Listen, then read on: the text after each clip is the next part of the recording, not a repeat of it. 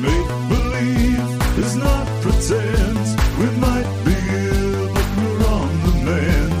It never starts, it never ends. Welcome to Craig and Friends. Welcome to Craig and Friends. Welcome to Craig and Friends. The program you're about to hear was recorded in October of last year for patreon.com/Craig and Friends, aka Hot Dog Club. Now, over there, you can get tons of movie clubs just like this one. And in this episode, it's Jake Shears and Karen from Finance joining me for an in-depth discussion about the Dolly Parton, Jane Fonda, Lily Tomlin classic 9 to 5. Coming soon to Movie Club, James St. James and Rod Thomas for Fatal Beauty, the Whoopi Goldberg classic. A Lost episode featuring Devin Green and I discussing everything about This Is Spinal Tap. Tammy Brown joining me to gab about everything to do with her favorite movie, Tootsie. And there's plenty more in the vault, which you get access to immediately once you go to patreon.com/Craig and Friends, sign up, and slide on into the Thunderbuns, you know, of Hot Dog Club.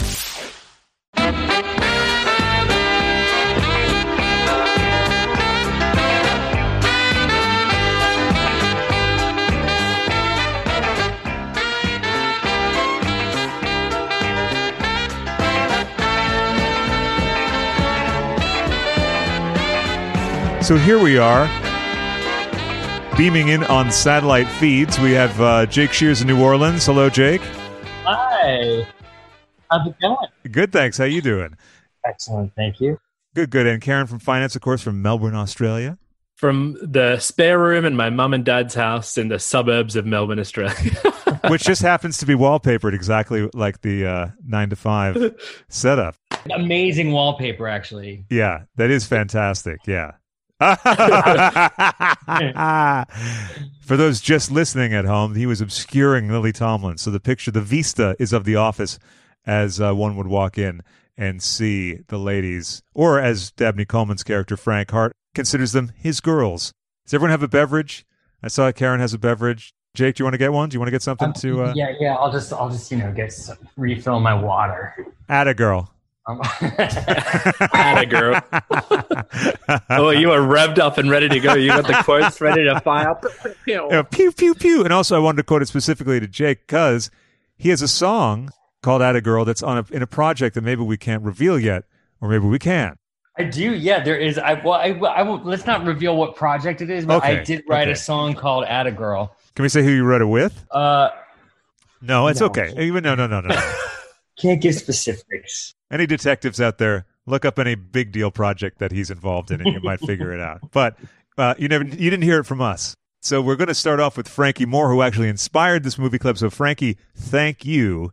Frankie begins with bonjour, bonjour, and bonjour, Craig, Karen, and Jake. Hope you all are enjoying your favorite flavored beverage, whether it's iced tea or a nice hot cuppa. Now, by the way, what is everyone drinking? Obviously, I'm drinking the standard issue iced tea, Java brand. Karen, what are you having?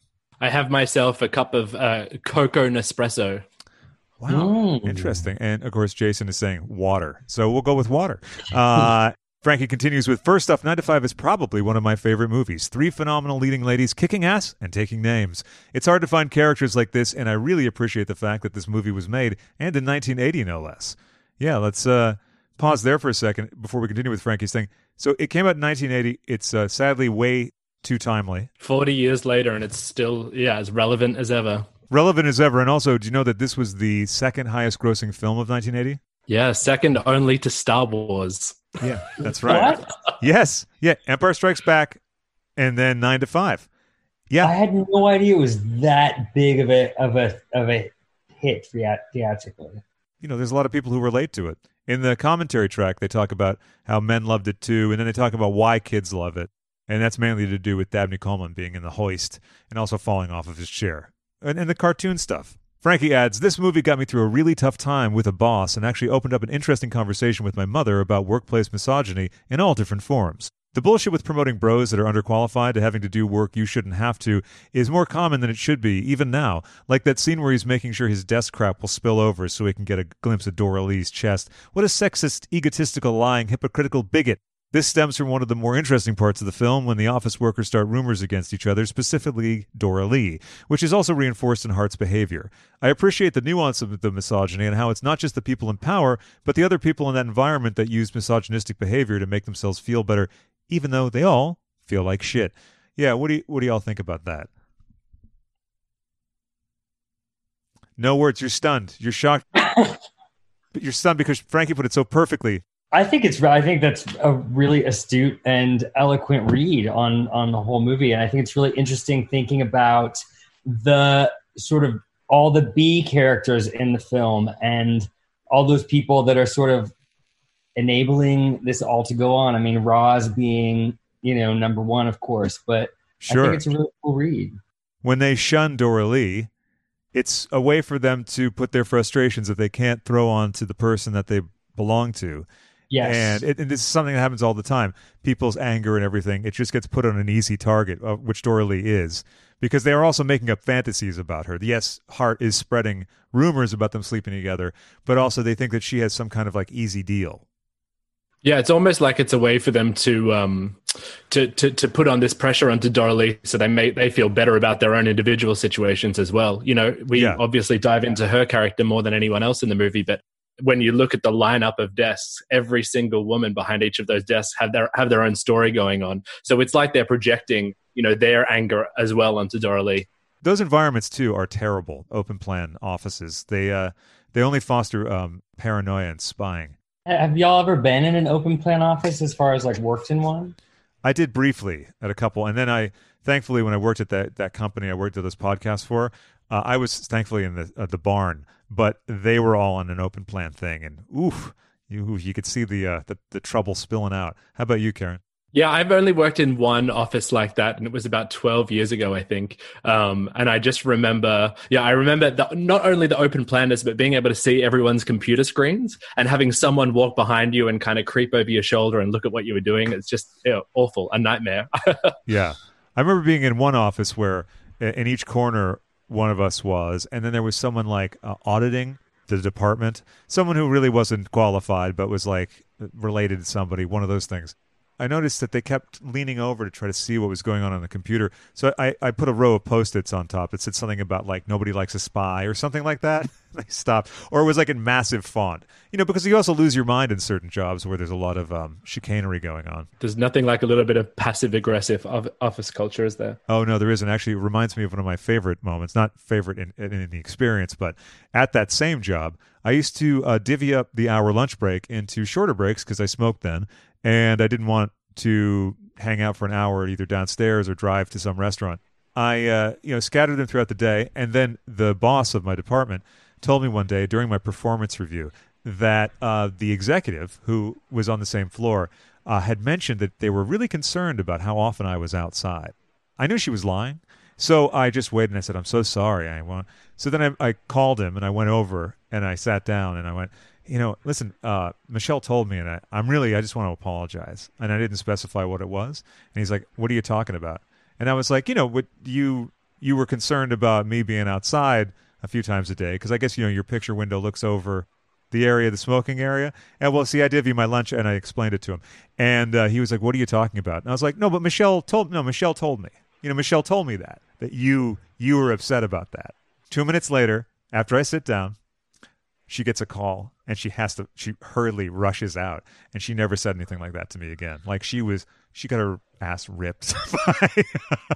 Wow. I mean, like, what's the point, first of all, of doing that? She was a nightmare anyway. But it sounds like I really enjoyed that job, doesn't it? Frankie adds, "I do wish that there was more representation in the movie with the main characters in terms of race. It is America, not Stepford. But at the time, I think this movie was probably revolutionary, and still is revolutionary in certain respects." Yeah, I think also it's probably an age of the times, I think if they were making 9 to 5, the movie now, which they absolutely could do, because not all that much has changed in office culture. Sure. I'm sure the representation would be a lot better. But, 40 years ago, it's kind of is what it is, unfortunately, isn't it? They are making 9 to 5 right now, actually. I don't know if you all know this. But yeah, there's another 9 to 5 movie in production. Wow. So it's a remake of the original? Yeah, but apparently, last I heard, they're all in it. Oh, it scares the hell out of me to think about it. It's so. Dolly, Jane, and Lily are back, like showing the younger girls like how to do it. There's a big risk potential here. Yeah, it just doesn't sound great. But I mean, it's like I think it's like, well, I think they might have already filmed it. Oh, wow. There's been rumors flying around for about 12 months, but I didn't realize it was actually in production. I'm scared as well.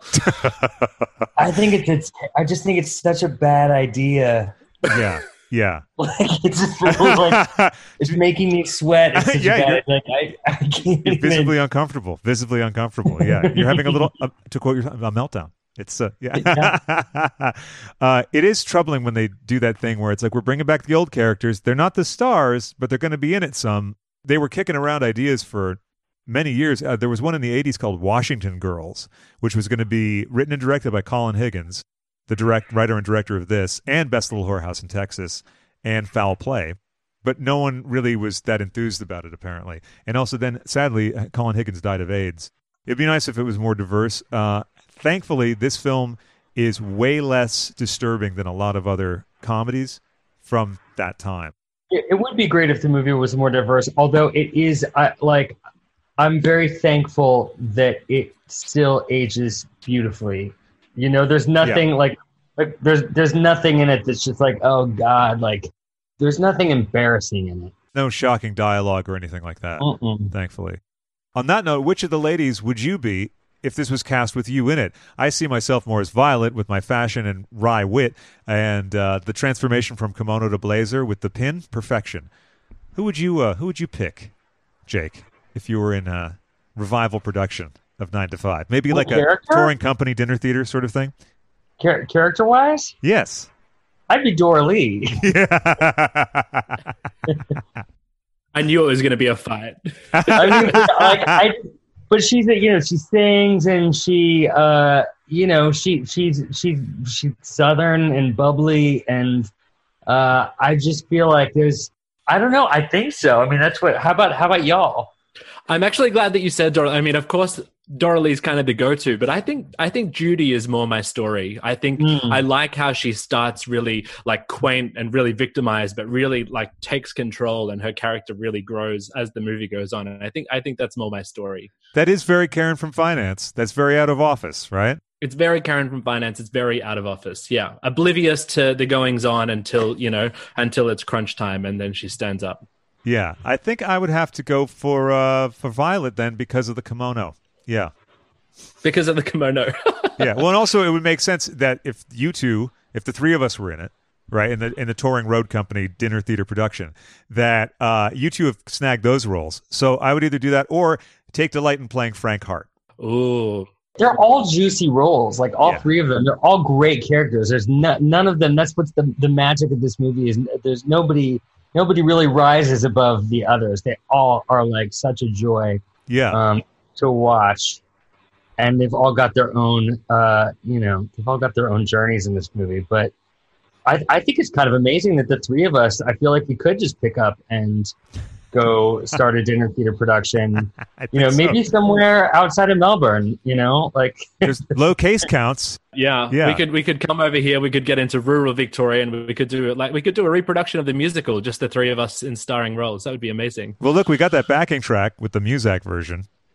That's out of the way.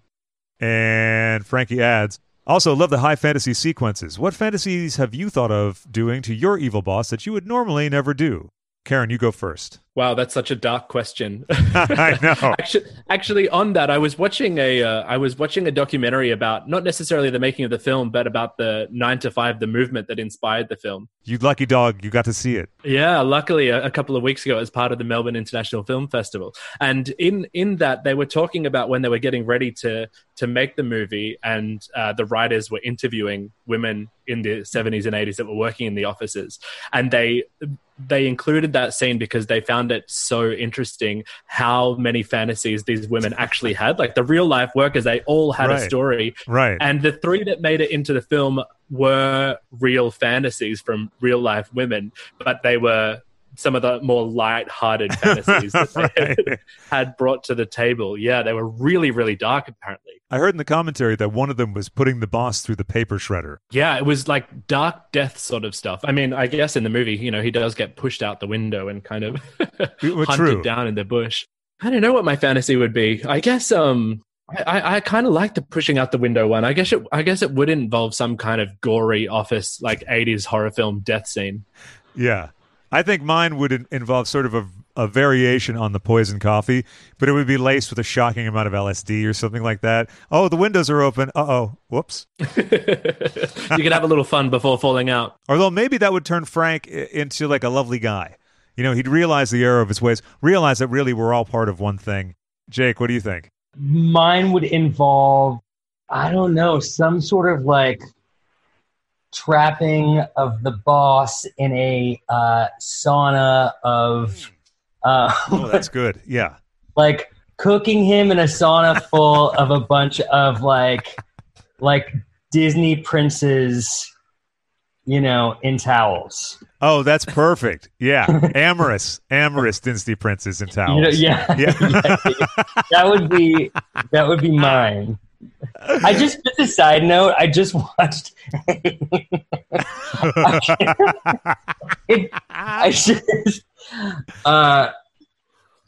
what are the princes' names? I just watched I don't know, someone has done like some really good like Disney prince porn. Really? Oh wow. Okay. Yeah. Yeah. Like some great I don't know.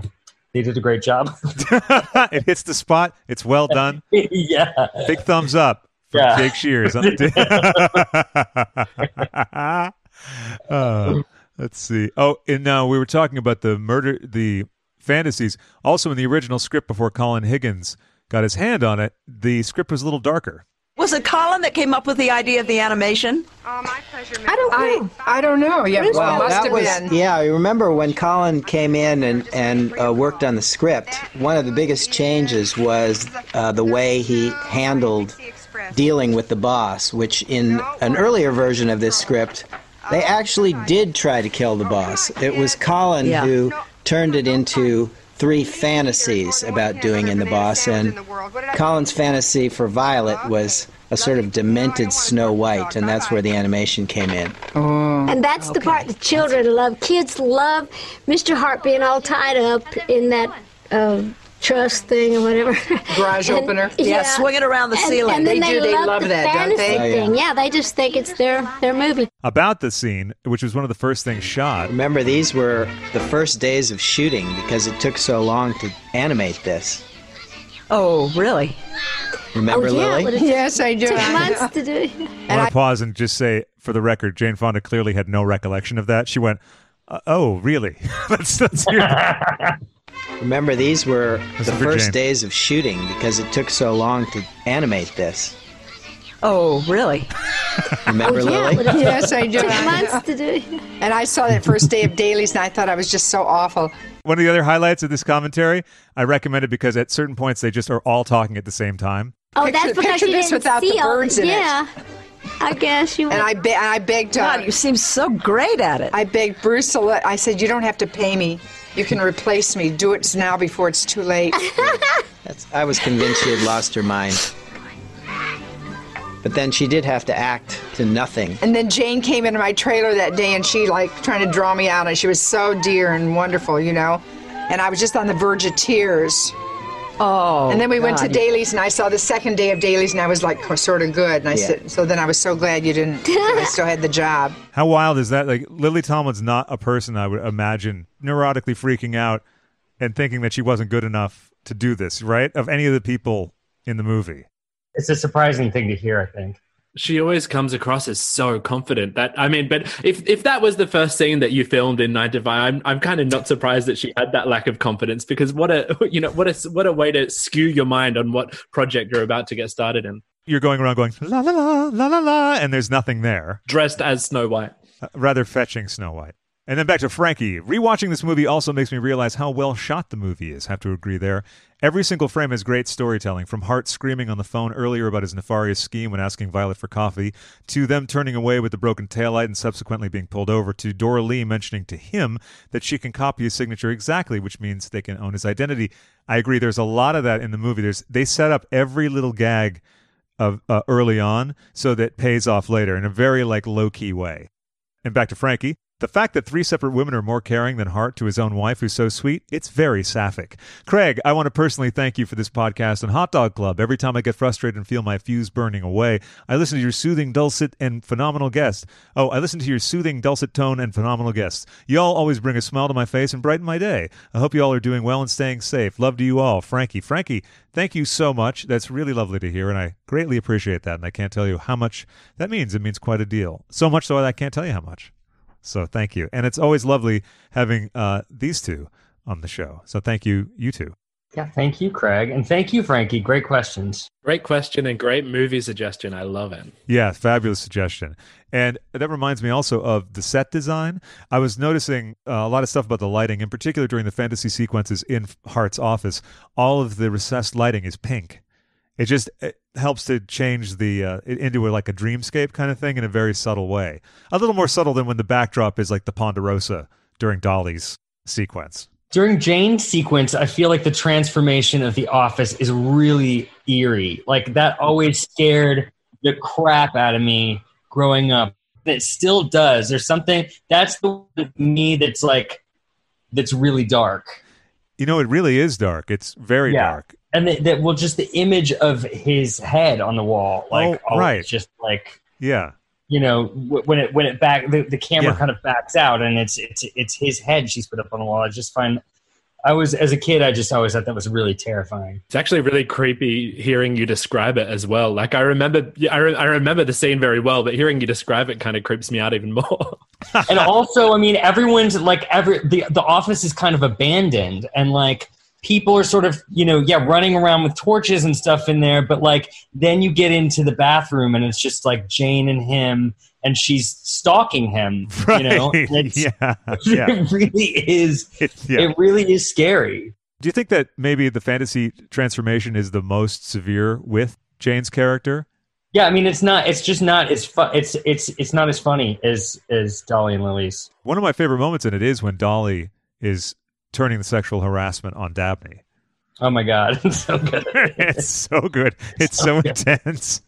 It's really intense, and she actually seems really uncomfortable herself when she's trying to perform the scene. And of course, this is her first movie ever. And her, I mean, when you were saying earlier about Lily being self-conscious about her acting. I mean, really, Dolly's the one who'd never done it, you know, right. And she really delivers a flawless performance in this movie. I mean, you can just kind of get lost in Dorothy. She's my favorite. Yeah, absolutely. And it's also remarkable, too, that Jane Fonda chose to make herself so small. Mm-hmm. Because I think this is the first time she played someone like that. She was always, Clute or one of the other movies I can't remember. Yeah, they're extremely powerful and Barbarella, and, like someone who's like got a lot of, agency. Agency, yes. And like this character, it is really interesting.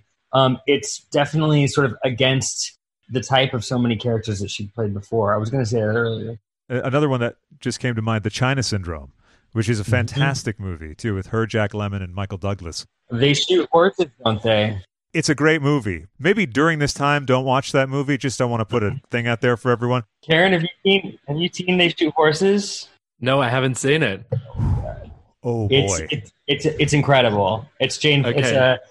It's one of my all-time favorite movies. It's highly, I highly recommend it. It's a competition film. Yeah, it's about the dance competitions. Yeah, during the Depression, that they would make people dance for days. Yeah, and people would come in for days at a time. They wouldn't let them rest, and people would come in and place bets and stuff on who would fall first. So it was kind of this sort of modern gladiator thing where people would be literally dying. Yeah, like on dancing themselves to death. It's horrific. It's horrific. It's such a good movie. The film does not have a happy ending. Not to spoil anything. If you want to do a real bummer double feature, do that and Star 80. I'm not sure which should open the bill and which should close it, but yikes. Yeah, Star 80 is another fabulous movie directed by Bob Fosse, but it's so dark that you kind of never want to see it again after you've seen it. Back to Jane. Jane's the reason the movie came to be. Also, same with China Syndrome. Always very politically minded and active, as we all know. She put together a production company. So the guy that we heard in that clip from the commentary is Bruce Gilbert, her producing partner. I saw Lily in her one-woman show, and I fell passionately in love and smitten by her. And as I was driving home, I turned on the radio, and Dolly was singing Two Doors Down, and I thought, holy moly, there we are, Dolly, Lily, and Jane. Well, you were evidently right.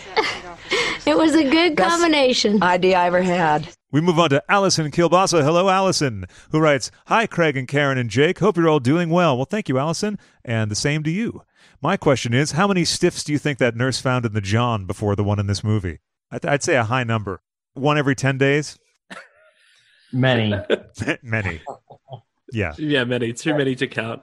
Yeah, that lady does not seem thrown by it at all. It might be the best moment in the movie because it because it builds. The buildup is so big. Yes, it is. And that is what do they call it in musical theater? Like that's the final like punch. Yes. That entire sequence. Yeah.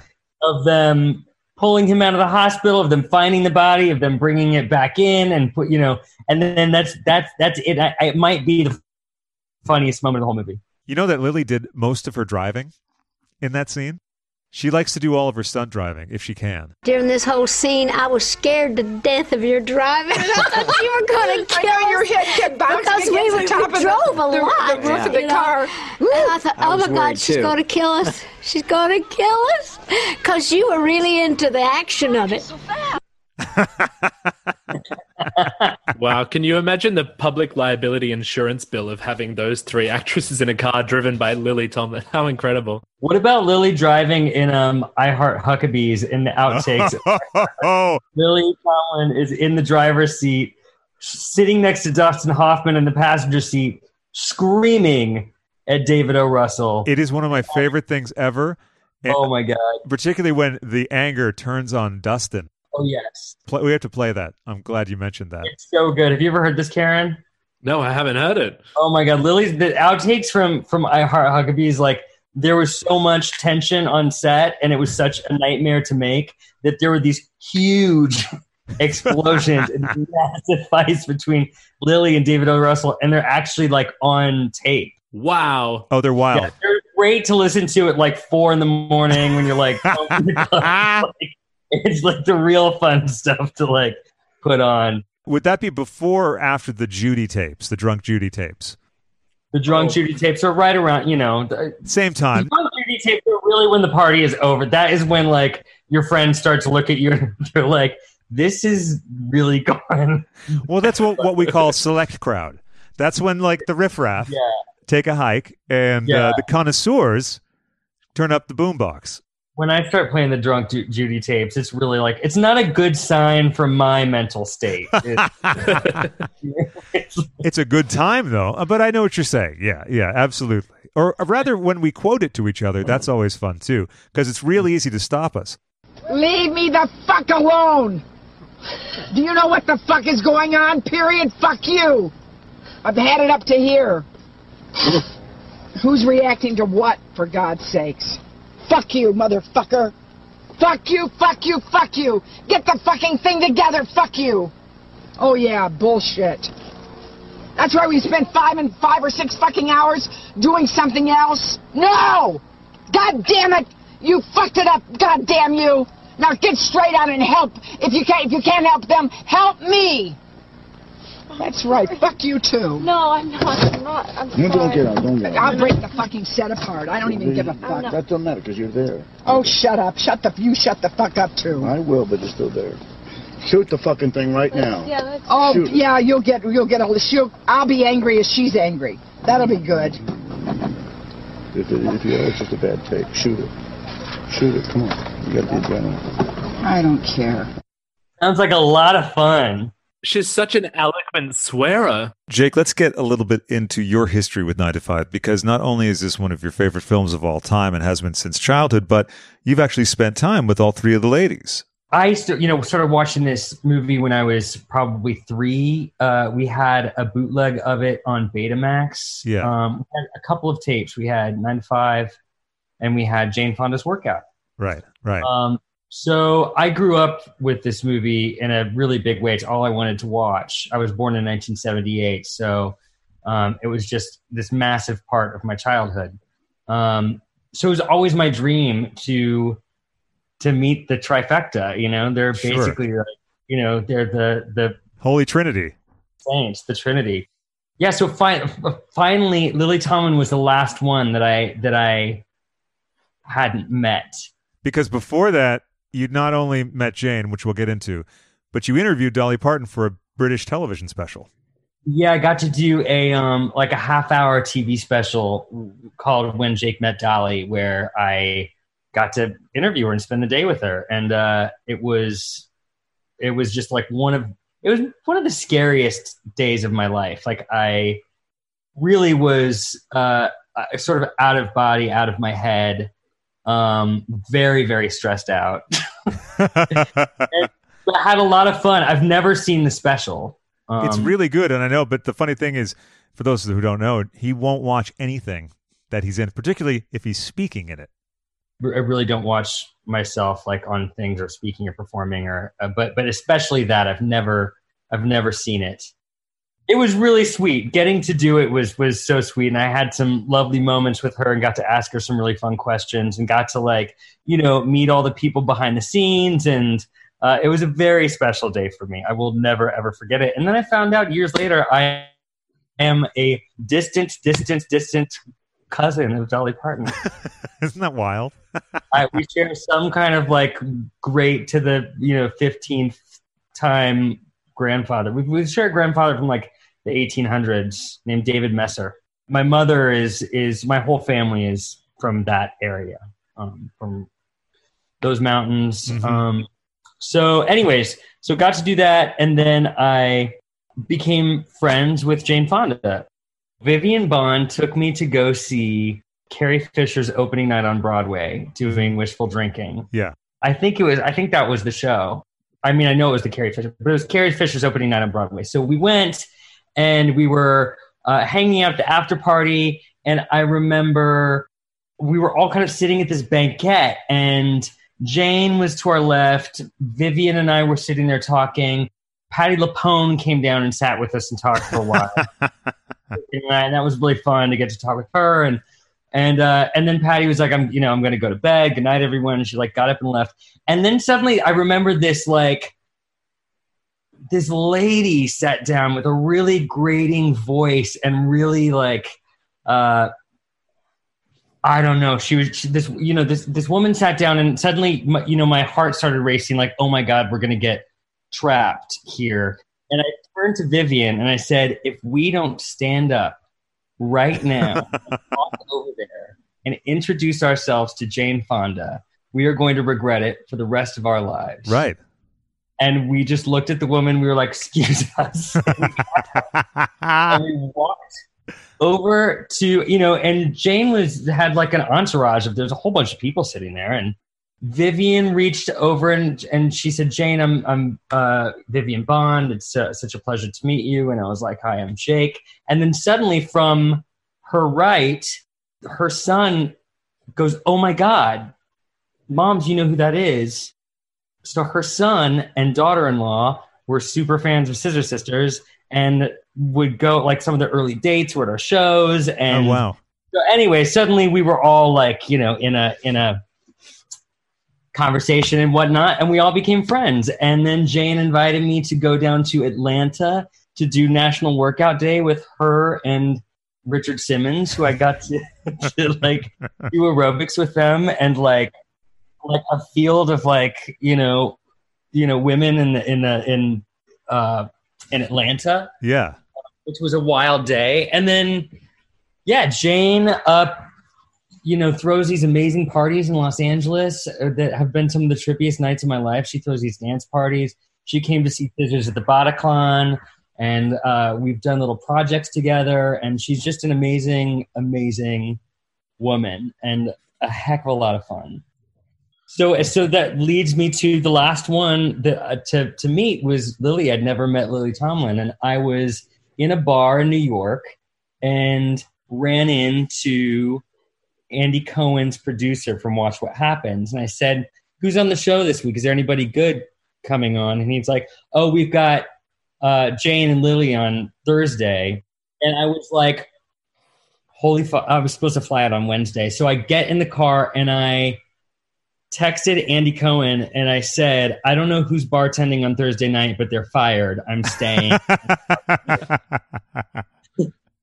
And it was such a special night because I got up there and I surprised Jane. I didn't tell Jane that I was going to be there. I surprised her, and she had just been with Moises Kaufman. Oh, right. The director of the show you were in, Bent. Yeah. So she is the one who informed me that I got cast in the first play I'd ever been in. I was just with Moises. You got the part. She introduced me to Lily, who was on her phone. And it couldn't have been more amazing. She was literally talking to someone else and meeting me at the same time. Yeah. And Jane's talking over her, and she's talking, and I'm talking, and it was really sweet. It was so exciting. That's lovely. That's my story of the. It reminds me of seeing you in Bent at the Taper Theater. Is that it? Taper Forum. Taper Forum. Yeah. Right. The roadshow thing at the dinner theater. Who was sitting in front of me? Jane Fonda. When we all got up at the end, devastated, of course, because, again, not a spoiler, not a happy ending. She had her dog with her. I didn't realize that she had that dog who is, you wouldn't know, it's like a stuffed animal. It's so placid and quiet. So we move along to Emily Janowski. Hello, Emily. And she writes, hello, Craig, Karen, and Jake. Well, hello again, Emily. I jumped the gun and greeted you before you greeted me. And Emily says, I have just one simple question. Can 2020 be all about taking down the sexist, egotistical, lying, hypocritical, bigoted men? Thanks, and sending love to you all. Who wants to field that first? Let's say Karen from finance. I'd say 2020 already is that year, but I think the sad thing is that it feels like it's been that year for 40 years. Yeah. I think we've been trying to do that, like, as a society for so long, and are probably going to keep trying to do it for a very long time to come. But I like to think it's kind of working. I'd like to think so. We all have to hold out hope. But it's not to say 2020 isn't about that. It already is, and it's about so many more things, along those lines as well. It's an ongoing fight, but we're all there.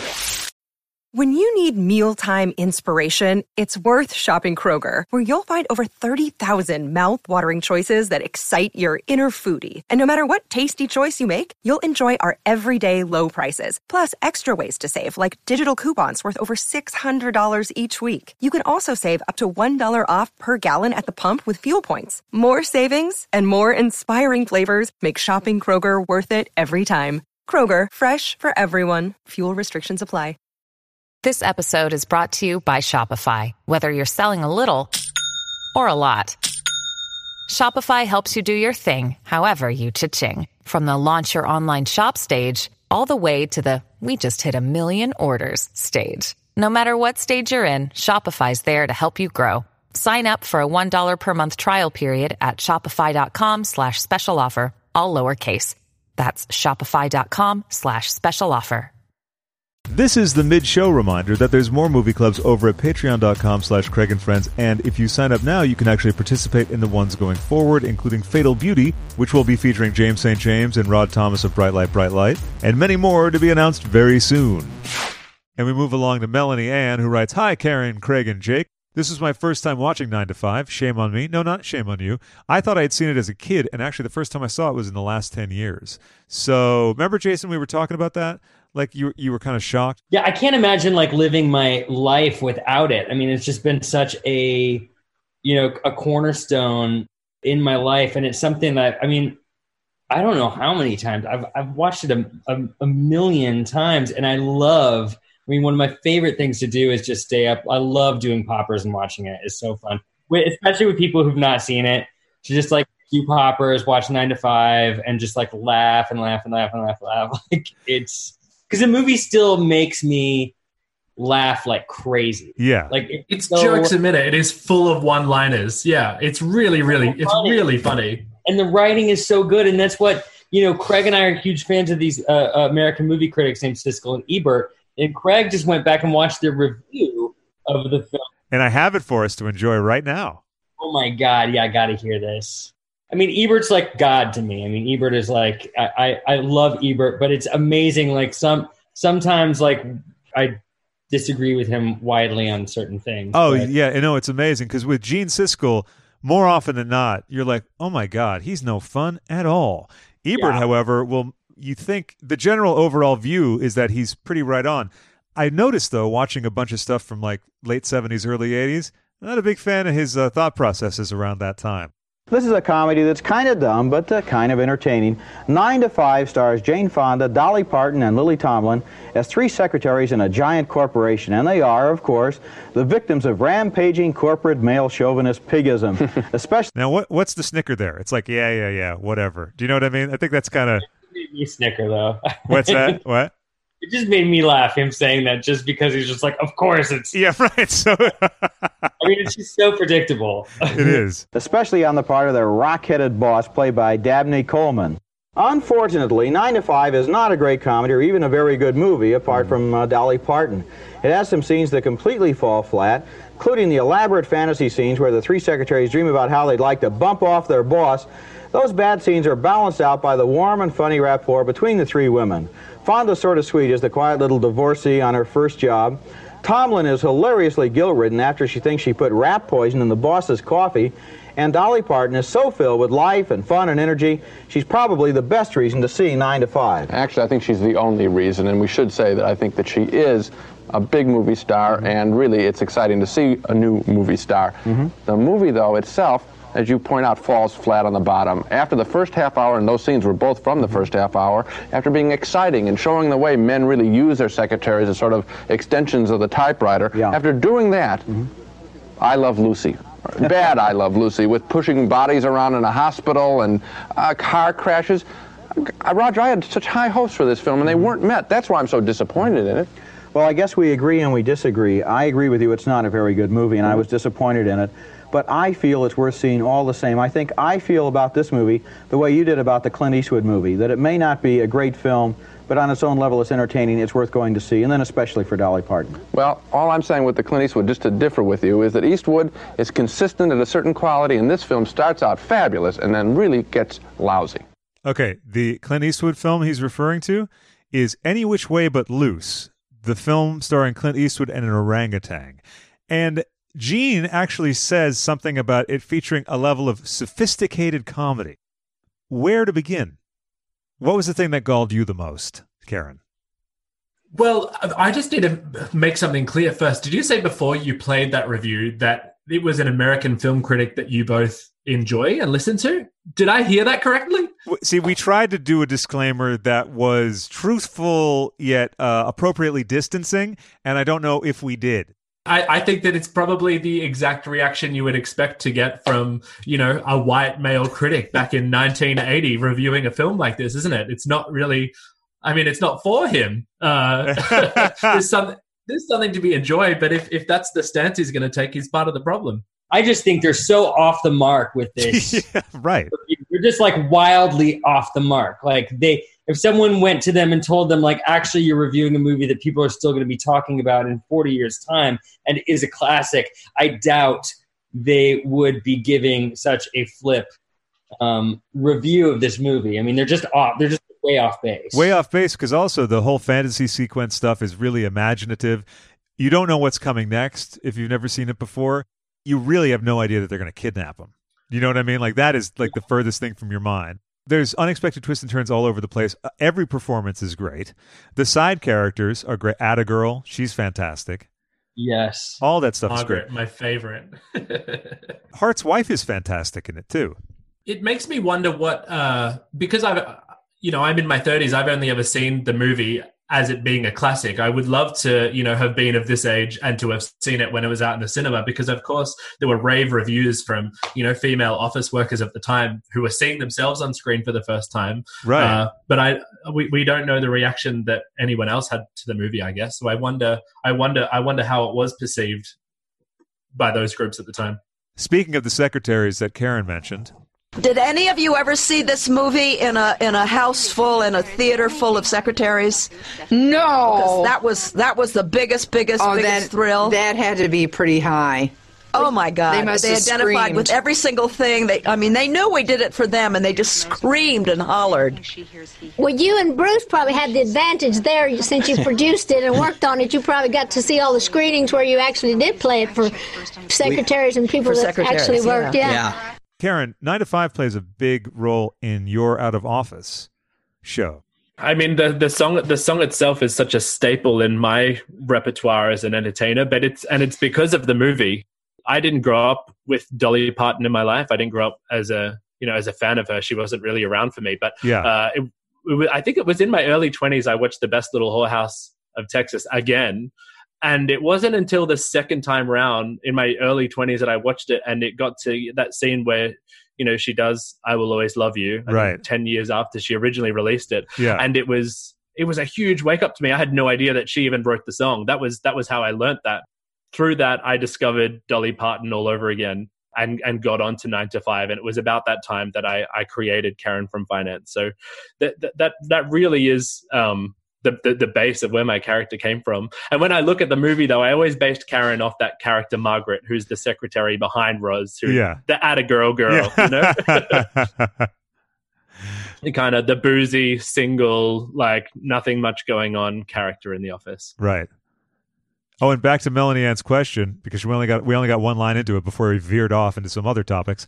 Melanie Ann, I'm just going to repeat what she said. She said, "This was my first time watching 9 to 5. Shame on me," as we said, no. And then she absolutely loved it, which is great. It had so many twists and turns. The fashion was excellent, and I just love when the storytelling holds up 40 years later with a film. Let's talk about the fashions for a second. They were fantastic. The work of Anne Roth, who apparently was so detailed that she would put things in the purse of each character that was specific to those characters, even though you'd never see them. I love that. Well, the fashion, hey, you've already mentioned the kimono is a hot favorite of yours. It's a hot favorite, and also because it's almost like that's like fun time, Violet, right? And then like when it's business time, she puts on the other jacket. So there's a whole routine. It's almost like it's her cape. It is her cape. I always love Judy's outfit when she walks in, and I think Violet says that we're going to need a locker for that hat. Right. And one of the other moments in fashion that I really like in the film is when Judy first meets Dora Lee, and she's just staring at Dolly's chest. And as Jane walks away, she kind of holds her chest and thinks, "Oh my goodness!" But when you look back at the film, Dora Lee's her top is barely. It's barely. She's wearing a barely revealing top. You can see next to nothing, but she's still so offended by her breasts. There's also like a green spangly thing that she has. I think when she's coming back from filling up Hart's car with gas. Exactly. It's like a green sequin blouse. It's beautiful.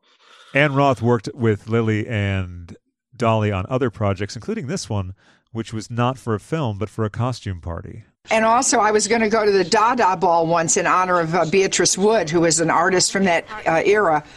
And I was going to go with Salvador Dali dressed as Dolly Parton. And she made me a costume. I should have never sent you a picture of that. No, and I had a big I had black hair, like Salvador Dali, and a mustache, and I had a blonde wig over it. And then she made me a drawer, like a chest of drawers with breasts falling out of it. It was really brilliant. I got to have that picture. Back to what Melanie Ann wrote, she said, the storytelling holds up, but having said that, it's actually a bit brutal that so few things would need changing to make a modern version of this story. What things would each of you change to make a more contemporary version? And we will start with Jake Shears. What things would I change to make a more contemporary version? Yeah. I don't know. I mean, I don't entirely agree with that statement. I think so much has changed. I think everything has kind of changed. And I think that the professional space is looked at in a way different filter than it was in this time. And especially just over the last, I'm talking over the last 5 years, the changes that but I do think, yes, of course, there's still a movie to make there, but it is quite wild, like to think about how much things have changed. Think about Mr. Hart and like his behavior and like what that would. He, you would hope would like, what would happen? Get bounced out of there pretty quickly. Although, you'd hope, but I definitely think like a lot of this stuff is much more in the public sphere and the dialogue. Just just in the past few years, really. Sure. So I don't know. I could think of something like witty to say back to that, but I But why bother? Frankly, no, I'm kidding. Karen, what do you think? I think you raise a really good point, though. I think it would be doing a disservice to the film and the movement to say that nothing has changed since the film came out. So you're right there. I guess it's more that not as much has changed as maybe they wanted by creating the film in the first place. Their end goal is still a goal that we're working towards. Although, a lot has changed, and it's to the credit of such incredible women over the time, especially the 9 to 5 movement from Boston that kind of started this. That's right. I guess if I was going to change anything, it would go back to one of the first questions we were asked in this podcast is about the diversity in the film. If they were going to do a remake, I would love to see maybe a more broad, diverse cast of women. Sure, who aren't just like secondary characters, etc. Right. Yeah. I would say, to make it more contemporary, the technology. See, I had an easy one. You update the technology, but then, of course, that whole printer scene, you'd have to... Well, I guess the printers are still just as difficult, right? The Xerox room. But I guess you'd be getting emails. But then you could get like a whole Judy in the spreadsheet, bit. And Hart could still come in and yell at her in a horribly demeaning way. And then Melanie Ann also mentions the diversity and kind of what we just said. So I'm going to move on to her next comment, which is, Jake, I know Dolly wrote the song from clicking her nails together on set to make the beat of the typewriter. I was wondering if you've ever written anything in a strange place and or by tapping at a beat somewhere other than where you usually write. A lot of writing happens just walking down the street or in the shower. Yeah, I mean, it can kind of come from anywhere, but or just hearing something spoken. I'll do just voice memos, like as soon as I think of something. Yeah. Or, when I have the idea, I just like do a voice memo. But I can't think of an instance where it was like a rhythmic thing. I mean, earlier I was taking Toby out for a walk, and every morning we have different songs. When we get up, it's there's a song about Toby is going to eat some breakfast and going to taste really good, and what you're going to eat, it's fish and carrots and sweet potatoes. And then at around 5 p.m. there's a different song every day that's like, someone's gonna go poo poo, Toby, his name is Toby. Every day and I really should record those because they're different ones, every day. Eventually you could have a dog/children's album. Yeah. Me and Jessica Harper. Yes. Oh my God, that's right. She loved you, by the way. So a collaboration could be imminent. She's not responding to the emails about rescheduling the Shock Treatment Movie Club. I'm just putting it down to during this time, but I'm persistent, so it's going to happen, and I'm going to get Cliff DeYoung too. Melanie Ann also asks, Karen, is there any chance that when you're allowed to emerge from stage 4 lockdown, which I hope is soon, that you'll bring Out of Office back on tour? I missed out when you were in QLD last year, though I did get to see you at Comedy Queens a few weeks before and have a lovely picture of the two of us in matching leopard print. What about that, Karen? Yeah, well, as soon as we're allowed to travel again, I hope that I can bring Out of Office everywhere. I want to bring it to the UK and to the US and, of course, around Australia again. Although I should announce that it is... by the time this comes out, it should be available to stream online for pretty much the whole month of November as part of the Melbourne Fringe Festival. I've got a digital recording of Out of Office that's going to be streamable for an entire month. Oh, that's fantastic. I'm really excited about that. Because I've not been able to see the whole show. I saw a wonderful performance that you did at the Clapham Grand, but it was like an abbreviated highlight reel. That's right. That was a 6-minute version of the full 60-minute extravaganza. Melanie Ann closes out her comments with, thanks for the movie club. I hope you're all doing well in these strange and stressful times. Love, Mel. Yeah, thank you, Mel. I think we're doing okay. You both doing okay? I'm doing just fine. Fabulous, fabulous. We move along to Jasmine Barnes, who writes, hey, Craig, Karen, and Jake. Hey, Jasmine. I hope everyone is doing well. I was finally able to watch this film this morning, and what a way to start the day. First off, thank you, Craig, for sharing this so we can share in the greatness that is this beautiful cast. Love the wardrobe throughout. It's stunning. My question is, if each of you had a daydream sequence of what you would do to Handel's Hart's bullshit, what would it be? Now, we kind of answered the thing about the murdering, but that would be a different boss. Now, if we were in the film, or again, the traveling road show dinner theater company version of this, which we're launching soon. Check a GoFundMe coming up soon for that, because it'll be a virtual tour or socially distant. We'll do it at drive-ins. What would your fantasy be? How would you handle that, Jake? What in what way? So if we were doing the fantasy sequences. So we were doing fantasy sequence. Listen, and by the way, just so everyone knows, he's taping at a much later time than us. For Karen, it's very early noon. For me, it's like late in the evening. But what does that mean with my sleep schedule? Jason's been on a very regimented schedule, and it's very late for him right now. It's getting bedtime soon, but yeah. Let me think. What would I do? A fantasy of, like, in terms of like instead of like the Snow White thing or the lassoing thing, like, well, I guess you kind of said the Disney princes, I guess. The Disney prince sauna is one thing. I mean, I think like a really fun sequence of sexually harassing him would be like a blast, you know? You have mentioned in the past that you find Dabney Coleman rather tasty. I think Dabney Coleman's pretty hot. Yeah, I mean, sure. I've got a big thing I like Dabney Coleman and Charles Grodin, like, are two men of that era that I find very attractive. You might like, for many reasons, actually, Modern Problems, a film that I've often threatened to torture you with. He has a full ass shot in that you might enjoy. Who, Charles or Dabney? Dabney. Wow. Yeah. Dabney. Now, Karen, do you have an alternate version of the fantasy death sequence that you would like to describe? No, if I would, I don't think I would do a death sequence per se, but maybe. Yeah, some harassment. Forgive me. I'll redact that. That's okay. Yeah, I don't want to kill anyone, but maybe, not that I've got any issue with a pair of high heels, but maybe they could dress him up in one of their, fashionable corporate secretarial outfits and send him around the office in a pair of, 6-inch stilettos getting coffee for everyone for the day. Yeah. Make sure it does no sugar, but light and sweet, right? Or what is it? What is it called? Skinny and Sweet. Skinny and Sweet. Thank you very much. Which is the name of the new Jake Shears children's dog album featuring "It's Someone's Gonna Poo Poo." So thank you, Jasmine, for that. And we move on to Amanda Lenore. Amanda writes, "Hello, everyone." Hello, Amanda. 9 to 5 is one of my absolute favorites, but I first watched it when I was very young. Since I was so young, it's actually my first exposure to Dolly, or it was my first exposure to Dolly. Then my preteen mind was shook when I realized that Dora Lee was actually a super famous and amazing person. I feel like each generation has a superstar that then becomes known by their presence in a film by the next generation. For instance, some kids only know Idina Menzel, aka Adele Dazeem, as Eliza, or Dwayne Johnson as Maui from Moana. Another one that had my preteen me shook was learning King Jareth in Labyrinth was David Bowie. Another movie club, perhaps? Amanda, let me just tell you, absolutely. And Jake, I know you're a big fan of Labyrinth. When might I do that? Which I was thinking of a Christmas movie club would be nice, because also we have that David Bowie Christmas thing going on. Mm-hmm. So yeah.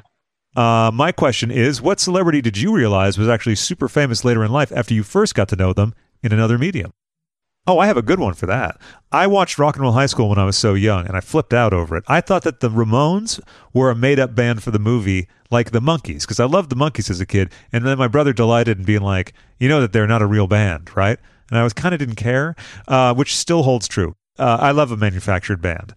So that would be for me. And then when I discovered the Ramones was a real band, I was just head over heels over them. Sadly, don't read any books about them if you have a problem with people being bad people in real life than listening to their stuff, because you won't like them anymore. 2 of them anyway. Jake, how about you? It was Bowie and Labyrinth for me. I mean, I was a huge Muppets fan, and that came out when I was 7. Yeah. And I really had no idea who he was, and I love the music from the movie so much, and that's how I discovered Bowie. And it's like one of my most like creatively influential moments. I don't know what I'm even trying to say, but just like, yeah, like that was it affected me deeply, but it was because of Labyrinth is how I discovered him at such a young age. Yeah. And I started listening to him at such a young age. I mean, I got really deep into it. Let's Dance and Lodger were your first tapes, right?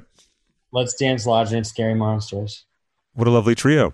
Now, Karen, how about you? No, I'm going to pass. Nothing's coming to mind. Okay, you don't want to answer lest you incriminate yourself, and I can appreciate that. So we move along to, first off, thank you, Amanda. We move along to Gabby Hendricks. Hey, y'all, I can't believe I've never seen this movie before, but it's a true treat. My question is, what changes would y'all make around the workplace while your boss was, quote, out of the office? Also, I'm going to start saying, atta girl, anytime I grab a White Claw from the fridge on a weekday. Sending good vibes your way from NYC. Well, sending good vibes to you, Gabby. And listen, you get that White Claw, and atta girl. What changes would we make? I would kind of do similar things to what the ladies do in the film. Make the office a hospitable place for people to be at because they're there all the time. And also, happy workers equal a better office, as we see in the film. That is very true.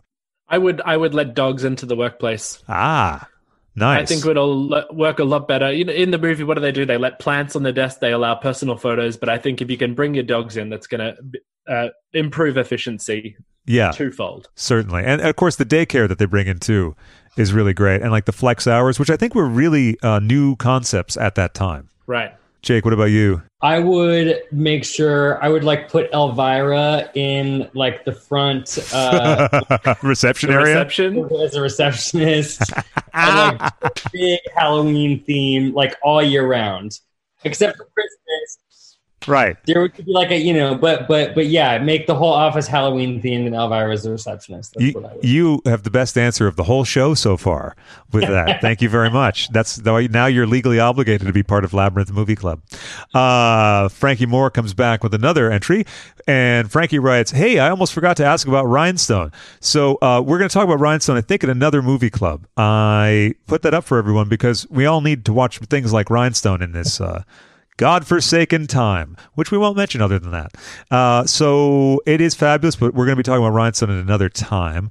Lydia Languish writes, love this film. I love Lily Tomlin's costume progression throughout the film, from drab to burgundy to bright red at the end. Not very subtle, but extremely effective. I laughed a lot at the Maui Wowie work revenge fantasies, especially Dolly's.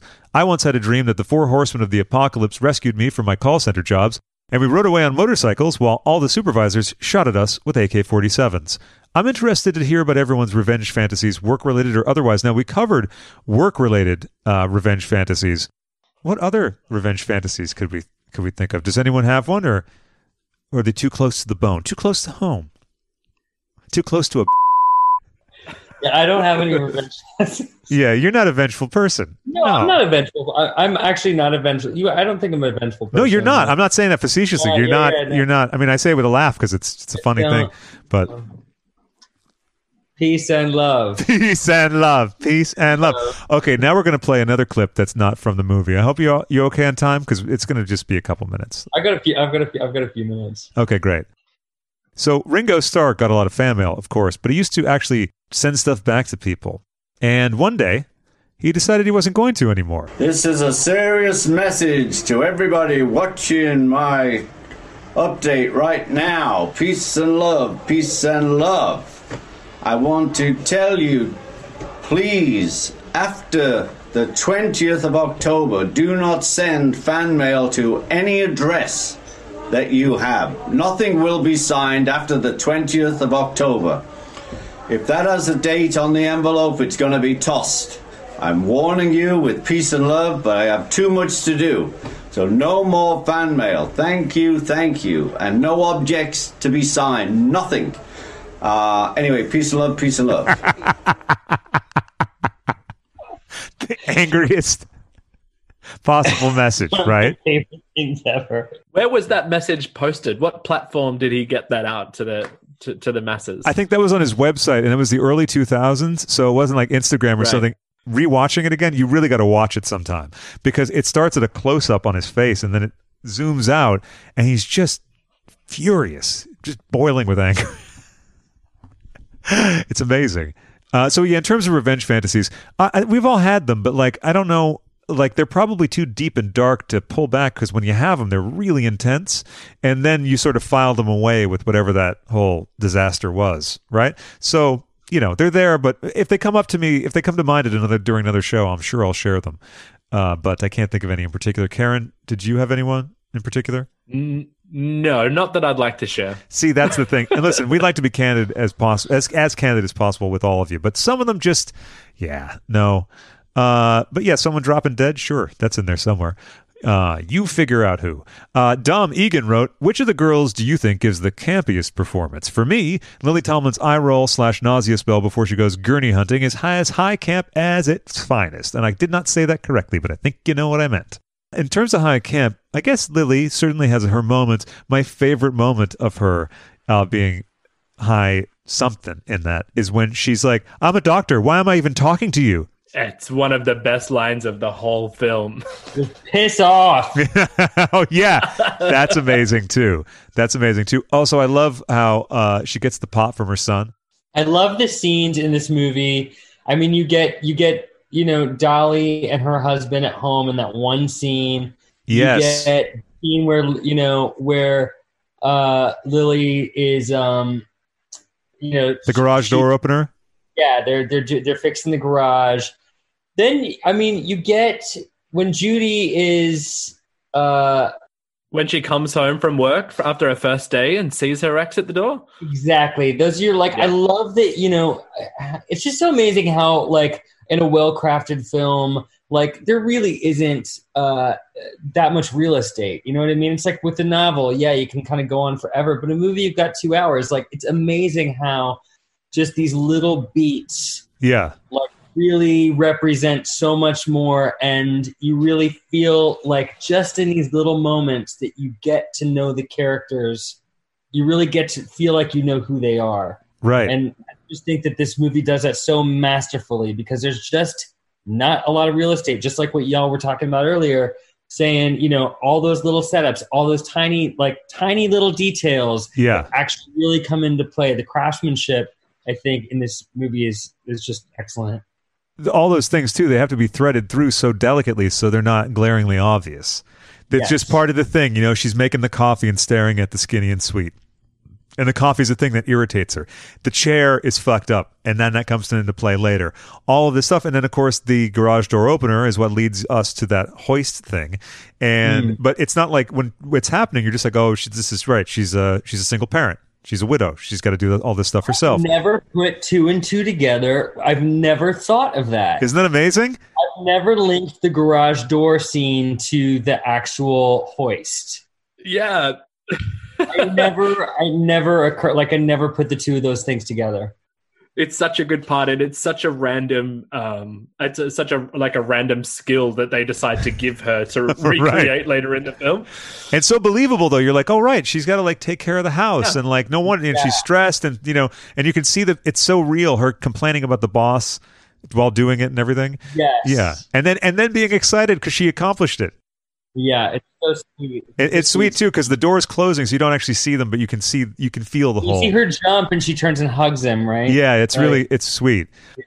One of my favorite things too is when Jane Fonda's horrible ex comes to Hart's house, and you don't know what's going on. Again, you think someone's spying on the house, so you think the jig is up. You know who's watching the house, and then he almost breaks in. She's almost swayed by it a little bit, his attempt to get her back, because he can't quite cut it in the world he thought he was going to go into. And then he hears the noise going on upstairs, and he thinks that she's into weird sex games. Yeah. And I love her response. Yes, that's right. Weird sex games. Are we allowed to reference the live show, the Broadway musical? Oh, more than allowed to, yeah. I'm happy you brought it up. I don't want to give anything away if people haven't seen the musical, but the end of the first act where his heart is hoisted for the first time, and he's in a full BDSM kind of pleather suit. He's got every accoutrement imaginable, and he's hoisted up in the theater and is kind of hanging above the audience. It's so funny watching a really middle-aged straight crowd laugh at that as they go into intermission when you're looking at someone in a full BDSM suit hanging from the ceiling. It's really funny. And of course, all the stars of the film are queer icons, but the film was written and directed by a gay man. The same director, of course, is Best Little Whorehouse in Texas, which might explain that shower sequence a little bit more to everyone. I found this great interview. This woman named Bobby Wygant, who's all of her interviews are up on YouTube, and they're not trimmed down. So she did the thing in broadcast news where William Hurt is faking his reactions, his very concerned reactions. So they do the interview with the star, and then the tape's still running, and she's like, okay, now we'll do my reaction shots. They're ghoulish, and they're great. But she asked this question of Lily Tomlin. Have you ever wanted to be blonde and sexy like Dolly Parton? I could be if I wanted to be. Did you really? Well, I mean, I could be blonde, that's for sure. Uh-huh. Oh my God. Yeah. What a fucking, monster. We wanted to say anything to but a perfect response I could be if I wanted to be. Yeah, and then she gets, well, at least blonde. That's big of her to handle it like that. The film was then adapted into a sitcom. Now, that usually does not go very well for any film. The first season's not horrible. It stars Rachel Dennison, who is Dolly Parton's sister, Rita Moreno, Jeffrey Tambor as the boss, who's turned from the horrible sexist pig and is sort of like a doofus. Then it kind of got canceled, brought back, then put in for first-run syndication, and eventually we end up with Sally Struthers in the show. Whoa. Yeah, really bad. Really bad. So I pulled a couple of the really great moments from later in the show. So, we talk about how wonderful the dialogue is in 9 to 5. Now, this is where it landed in the TV show. Oh, you're in a good mood. I'm wiping junk food out of my life. From now on, Warren, Heather, and I will be eating only good, healthy food. Good for you, Marcia. You're changing your diet. You bet I am. This morning I had chocolate milk, Cocoa Puffs, and gum.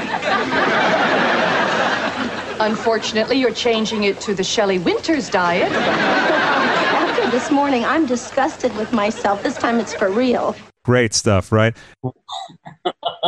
Right? And the laugh track is so... It's like Sally Struthers. Yeah. Sally Struthers Sally Struthers carping about like trying to lose weight and stuff, like so not feminist in any way. Everything's about like, I just can't stop eating. And garbage. It's such garbage. And of course, like all good writing, the trope comes back later in the episode.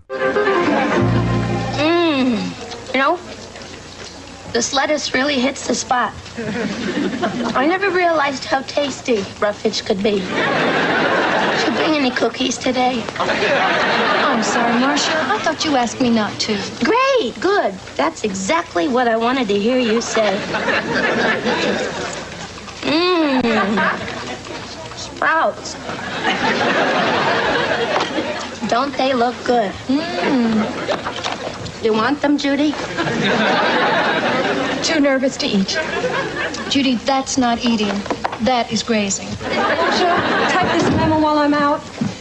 To all employees, no more wearing stretch pants to the office. And make sure you personally deliver a copy to the Benedetto brothers down at the loading dock.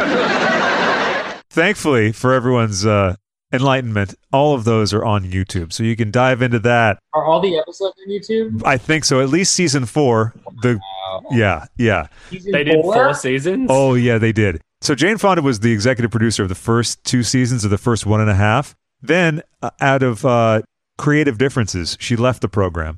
And the other executive producer, James Comack, took over. James Comack is responsible for Welcome Back, Kotter. So that solves that riddle as to how we ended up with Sally Struthers also playing a character called Marcia. Who's that? Another hallmark of great writing is when the characters, when there's sitting 3 of them in the room, say each other's name at the beginning of every sentence. Did you ever work in an office, Jane? Just curious.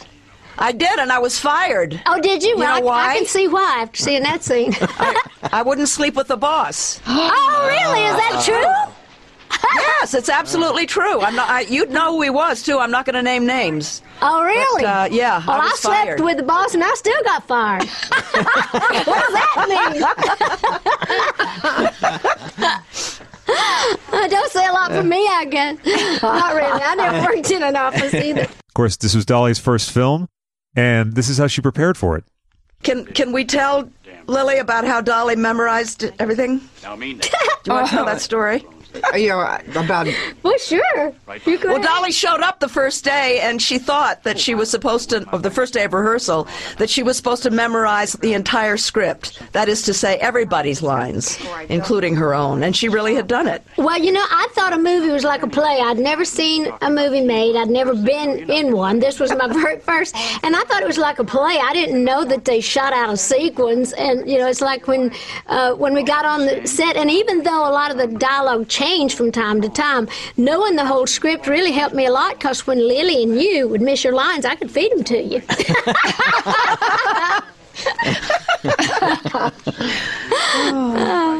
The little sigh at the end. She's so adorable. She is. Oh, and one last thing. I know Jake's thrilled. He's you want to go to bed so. I gotta say, my air conditioner is so loud. Oh, okay. I had it off, and I'm like, oh, turn it on, because there's only a few minutes left, and it's fine. I'll be fine for okay. minutes. I didn't know you were suffering. That's why I'm looking. You're suffering for your art, and I appreciate that. Just like the Bataclan show that Jane Fonda was at, where the air conditioning was broken, and it was the one of the hottest days ever in France, correct? It was one of the hottest days ever in France, and this is actually a really funny story.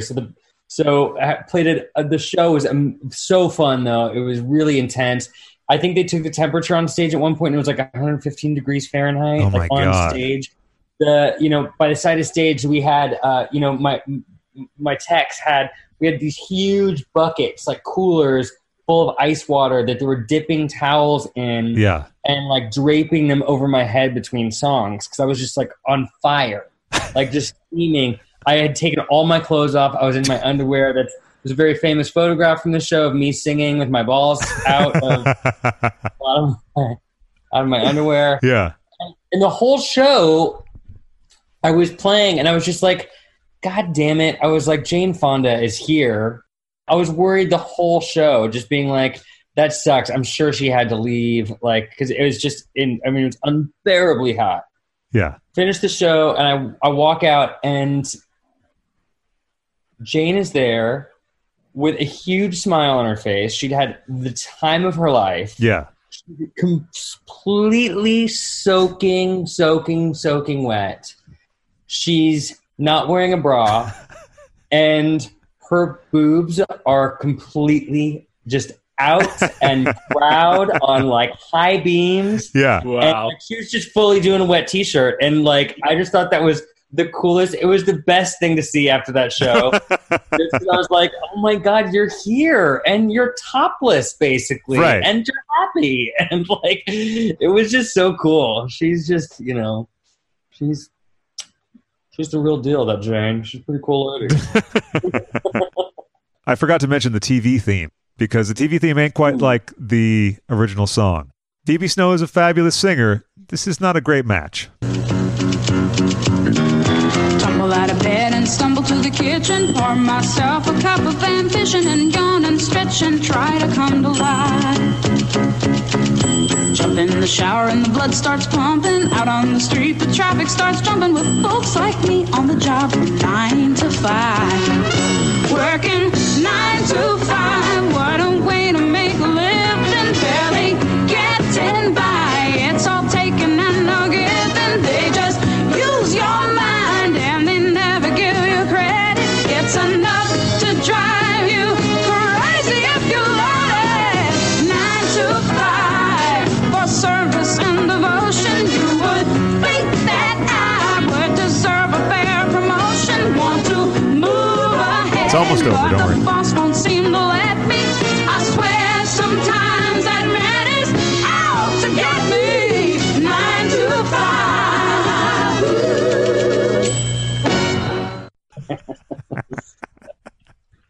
So weird, and it sounds like it pauses and buffers at the end there, but it's actually just their final note. Right. How are we going to end this? Just stop, and then they'll do something. And yeah, later on in the series run, Dolly did a new version of the song. Out of bed and stumble to the kitchen, pour myself a cup of ambition, and yawn and stretch and try to come to life. Subtle sound effects. Jump in the shower and the blood starts pumping. Out on the streets the traffic starts jumping, with folks like me on the job from 9 to 5. Working 9 to 5, what a way to make a living, barely getting by. It's all taking and no giving. They just use your mind and they never give you credit. It's enough to drive you crazy if you let it. 9 to 5, but service and devotion. You would think that I would deserve a fair promotion. Want to move ahead,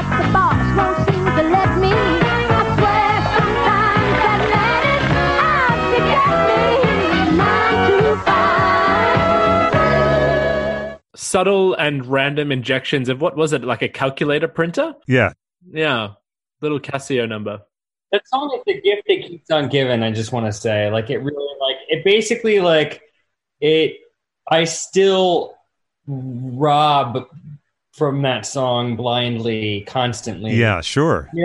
I just keep rewriting that song in so many different ways. And what I love about that song, especially, is it's got a New Orleans vibe to it. Yeah. Like, it's all those New Orleans horns and stuff at the end. It's like it's such a weird amalgamation of genre. I mean, it's got a little bit of country because you got her, but it got that sort of disco 4 on the floor. Like, yeah. It just sounds like a Muppet party, like headed on down to the sunset. You know what I mean? Just kind of on the horizon, like that Muppet Party that you said there. That's what I think is always so funny about the song, is that it is a party song, and like you can play it at the club or whatever, and everyone always enjoys and gets up and dances and sings. But it's a really sad song. Like the content of the lyrics is really depressing. No, it really is. It really is. I know. And like when I would think about my mom working as a thing, I remember I would get like, I think it's the second verse. You're all in the same boat. You're in the same boat as a lot of your friends. Or I was sort of missed up at that a little bit. You know what I mean? Just because like, you think about the kind of depressing nature of it all. The same boat as a lot of your friends, waiting for that. One day for the ship to come in. Yeah. The tide's going to turn and it's all going to roll your way. I mean, awful. That's really sad. And delivered so cheerfully. Scissor Sisters, before they came on stage for many years, I think maybe all of the tours, you played Baby I'm Burnin' as the intro music. Baby I'm Burnin' was always our entrance song, at least for a couple of years. Yeah. Yeah. On to the Body Double theme song was the last couple of years. A lovely choice. Karen, do you have any final thoughts? Any most loved scene that maybe we didn't get to? Yeah, actually, a big one.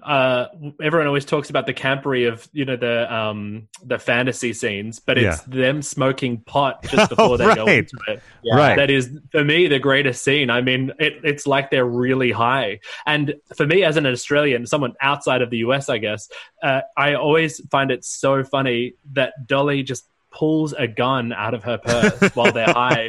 Right. And that's a thing that they laugh at, and that's not weird. I just think that scene's hilarious. When they're telling the story about her shooting, when she's talking about shooting the hole right through her purse, it's just so. And then when Jane is like, keeps eating the chicken leg, and she's just like, it's just so good. And it goes on for longer than it needs to. It's brilliant. And Lily is housing that jar of olives. I wonder what their breath was like at the end of that. I'd make out with any of them all night long. Jake, is there any scene that we didn't talk about that's a particular favorite of yours? I was gonna say, that's one of probably my favorite moment in the whole movie that we just discussed. Cool. I love that. I also have to give special mention to Roz the spy when she's in the bathroom. There's no better picture of like a stooge for the man. Do you know what I mean? Like the woman huddled on the toilet, scribbling on toilet paper. Do you know what I mean? Like, can you imagine like spending any more time than you had to in the public bathroom at an office you worked at? I also love the shot of Hart's wife. Or no, it's Roz. Because Roz is sent to Paris. Yes. I love the shot of Roz on the airplane being like, bonjour. Merci. That is pretty good. I love the closing, the credits when it says what happened to all of them. Oh, right. Oh, yeah. Mr. Hart ended up like lost in like... Yeah. He was like kidnapped in Brazil or something like that, never to be seen again. That'd be a good sequel. Frank in Brazil. I love that. That's a great idea. Isn't that great? Good titles too. Yeah, it's perfect. I'm much more into the idea of a sequel than a remake of 9 to 5. So that's what it seems like they're doing, right? I don't know what exactly the story is, but God, it sounds wretched. I don't know. We'll just have to wait with bated breath. But it's just going to be, there's no way it's not going to be awful. Yeah. I'm sorry to end this on a negative. And I love all of them, but you can't do it with 9 to 5. You can't do it with Ghostbusters. You can't do it with these it's just you can't touch it. Well, I guess that brings us to the end of the 9 to 5 Movie Club. I'd like to thank Frankie Moore once again for suggesting this movie club, and of course, I'd like to thank my fabulous guests, Karen from Finance and Jake Shears. Thank you for having us. Thanks for having us. What a blast. We'll see you later next time, Movie Club. Love you. Mwah. Mwah. For more Movie Club delights and plenty of other stuff and things, head on over to patreon.com/CraigandFriends.